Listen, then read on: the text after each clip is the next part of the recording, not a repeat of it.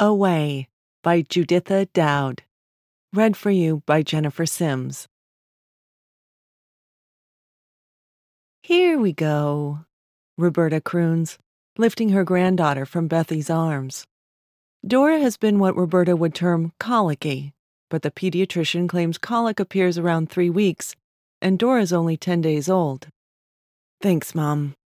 Bethy's eyes are ringed with the gray stigmata of motherhood. Technically, she's on maternity leave, due back at the law firm next month to defend a big Swiss client. Roberta thinks it would have been wise to delay having another child, but Bethy had always wanted 3 and was concerned about her age. Across the table, Bethy's husband begs the 3-year-old twins to take just a bite of the burritos he's tossed together for supper. One does, the other doesn't. Both wriggle down from their booster seats and race to the media room where the TV has blared since dawn. Roberta can hear them clicking through channels looking for Dora the Explorer, or Dora Desplora, as her husband Danny says, mimicking the little guys. Roberta suspects the new baby is named for this perky cartoon character. Dora is a slick little advertiser. The twins have Dora toothpaste and sneakers, and now a Dora sister. They haven't yet been told by a worldlier classmate that boys don't have Dora. They have SpongeBob SquarePants. "Turn it down," calls Bethy's husband. He gets up to start a pot of decaf as Bethy's mobile phone peels the opening bars of An American in Paris. She slips it from its holster and bolts down the hall toward the master's suite. "Wait," she says, her voice fading. "Let me grab a pencil." Rising slowly, to protect her back, Roberta walks a circuit through what she calls the living room, and everyone else calls the great room. It's a path like her old boxer carved in the broadloom when he was trying to die. Poor thing, it had taken months. She wishes now she'd let him outside, where he plainly wanted to be, even if it meant he'd freeze. Could that have been any worse than the house phone? "Can somebody get that?" yells Bethy. Her husband fumbles amid the table clutter, and a sippy cup hits the floor, spurting juice. "Where'd you put the phone, Beth?" he shouts. Then, "Never mind. Found it." He tosses a handful of paper towels onto the floor and moves them around with his foot. "Dave?" he says. "Yeah, she's on another call." Roberta can feel a headache coming on. She squeezes her eyebrows together, trying to ward it off, and presses Dora's writhing little comma of a body against her ample shoulder, patting firmly the way she once patted Bethy and her sisters, who did indeed have colic. All the babies had it back then. They bucked and screamed with an intensity you would not have believed. Maybe it was the cow's milk, supposedly just as good as the breast. On those sleepless nights, she often found herself blaming God, half expecting a lightning bolt. It was satisfying, even comforting, to blame God for everything. Her Gen X daughters don't go in for that kind of thing. These days, Barnes & Noble has whole aisles devoted to child rearing. Problems can be traced to allergies or genes or the school. But her girls suffer their own paranoia. Hardly surprising, Roberta thinks, when a couple of tantrums can land a toddler in anger management therapy at the insistence of his nursery school. And the overprotectiveness. Last spring, Danny began to mention cars idling in driveways. Those 2 new couples down the street, apparently waiting with their kids for the school bus. Waiting in the car. Were there child molesters lurking behind every stop sign now? Or were they shielding their kids from ordinary weather?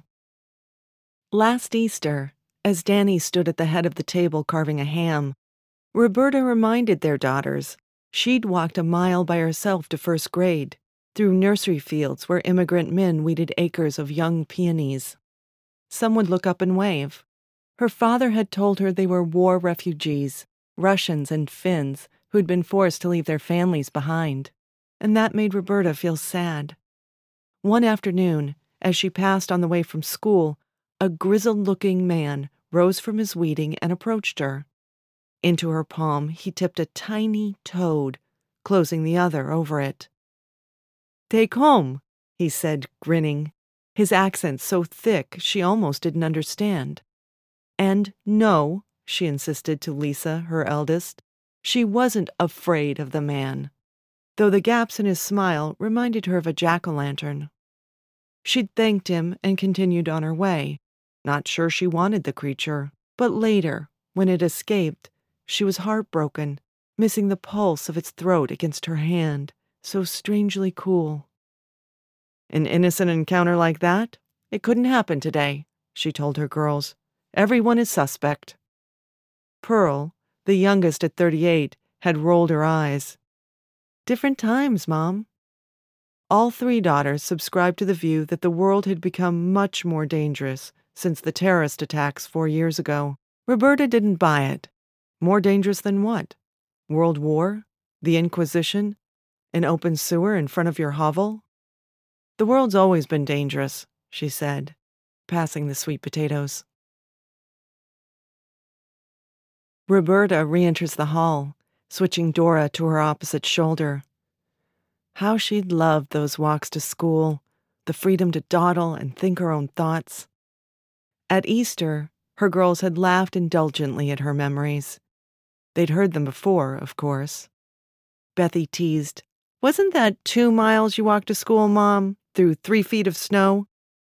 "4," said Roberta, laughing with them at the tired joke. But when Pearl added darkly, "What was your mother thinking?" the others had nodded, grim-faced. Roberta peers into the bathroom, where the twins' dad is herding them toward the tub.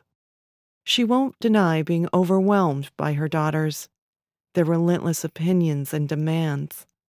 But what can you do, she thinks.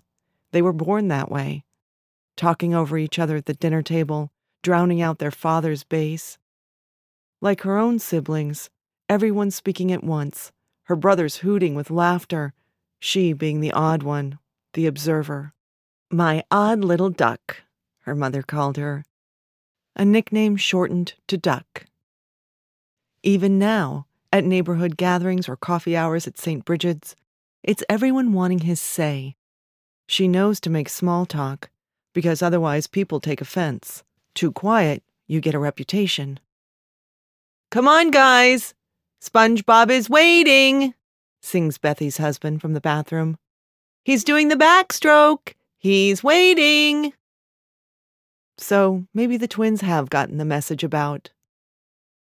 They hurtle past, dripping strawberry ice pops onto the ivory carpet and startling Dora awake. "Guys, please," Roberta stage whispers, her head throbbing. Poor dears, they're beyond exhausted, like their overworked parents. How does Bethy manage, she wonders. But she does. You really have to hand it to her. "No dice," says Bethy, returning from the master suite, the phone against her ear. "Absolutely not. If Eve can't do better than that." "Christ," she says, a hand over the mouthpiece. "I may have to go to Zurich." Dora burps, spews curdled Infamil onto her grandmother's diapered shoulder. "Good girl," murmurs Roberta. She wipes Dora's lips, realigns the diaper on the cotton blouse reserved for walking babies. That newborn smell, faintly sweet like beeswax. "Ow!" whines Roberta to nobody. She's bumped her hip against Bethy's dining room table. Of course, there will be a big fat bruise. "Ow and shit," she says a little louder. And right then and there, it occurs to her that maybe she wasn't meant for any of this. Out of step with current child-rearing, temperamentally unsuited from the start, a daydreamer who married right out of high school. Inappropriate, thinks Roberta with a wrench of guilt. An inappropriate thought. What's gotten into you? She nuzzles Dora's head. Guilt over what, though? She's proud of her girls, educated, pursuing important careers.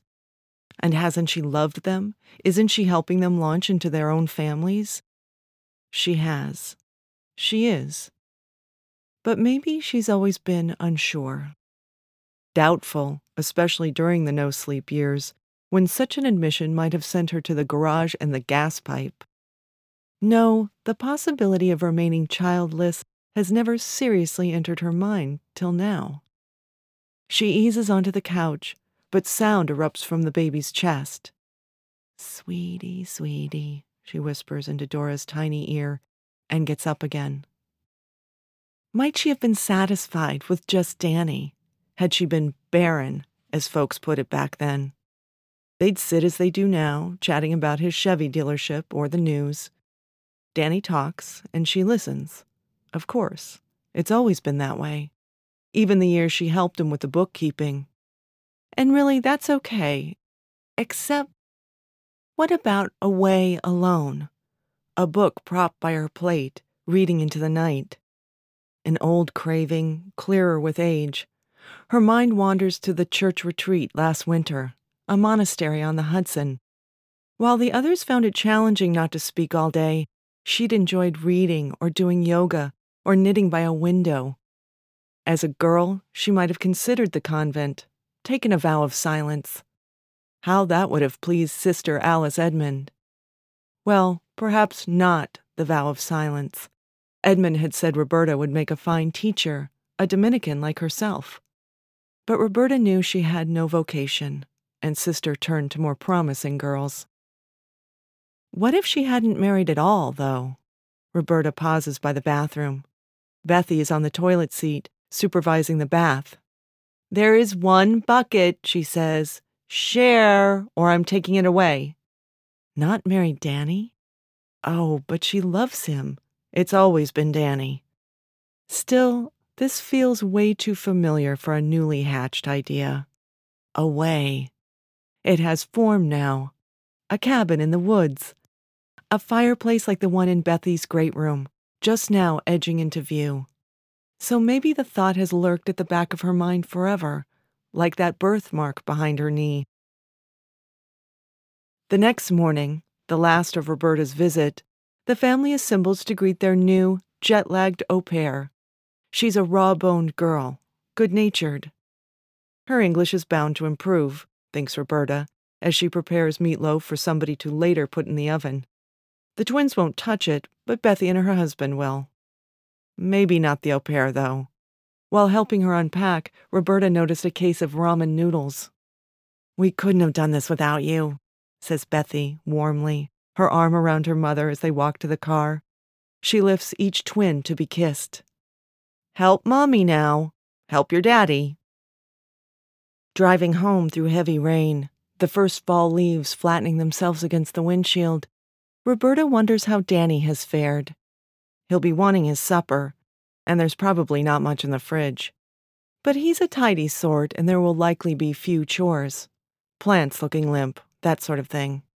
Oh, and making up the guest room for Pearl's kids. The parents are off to the Caymans again. After dinner, Roberta waters the plants in the living room window.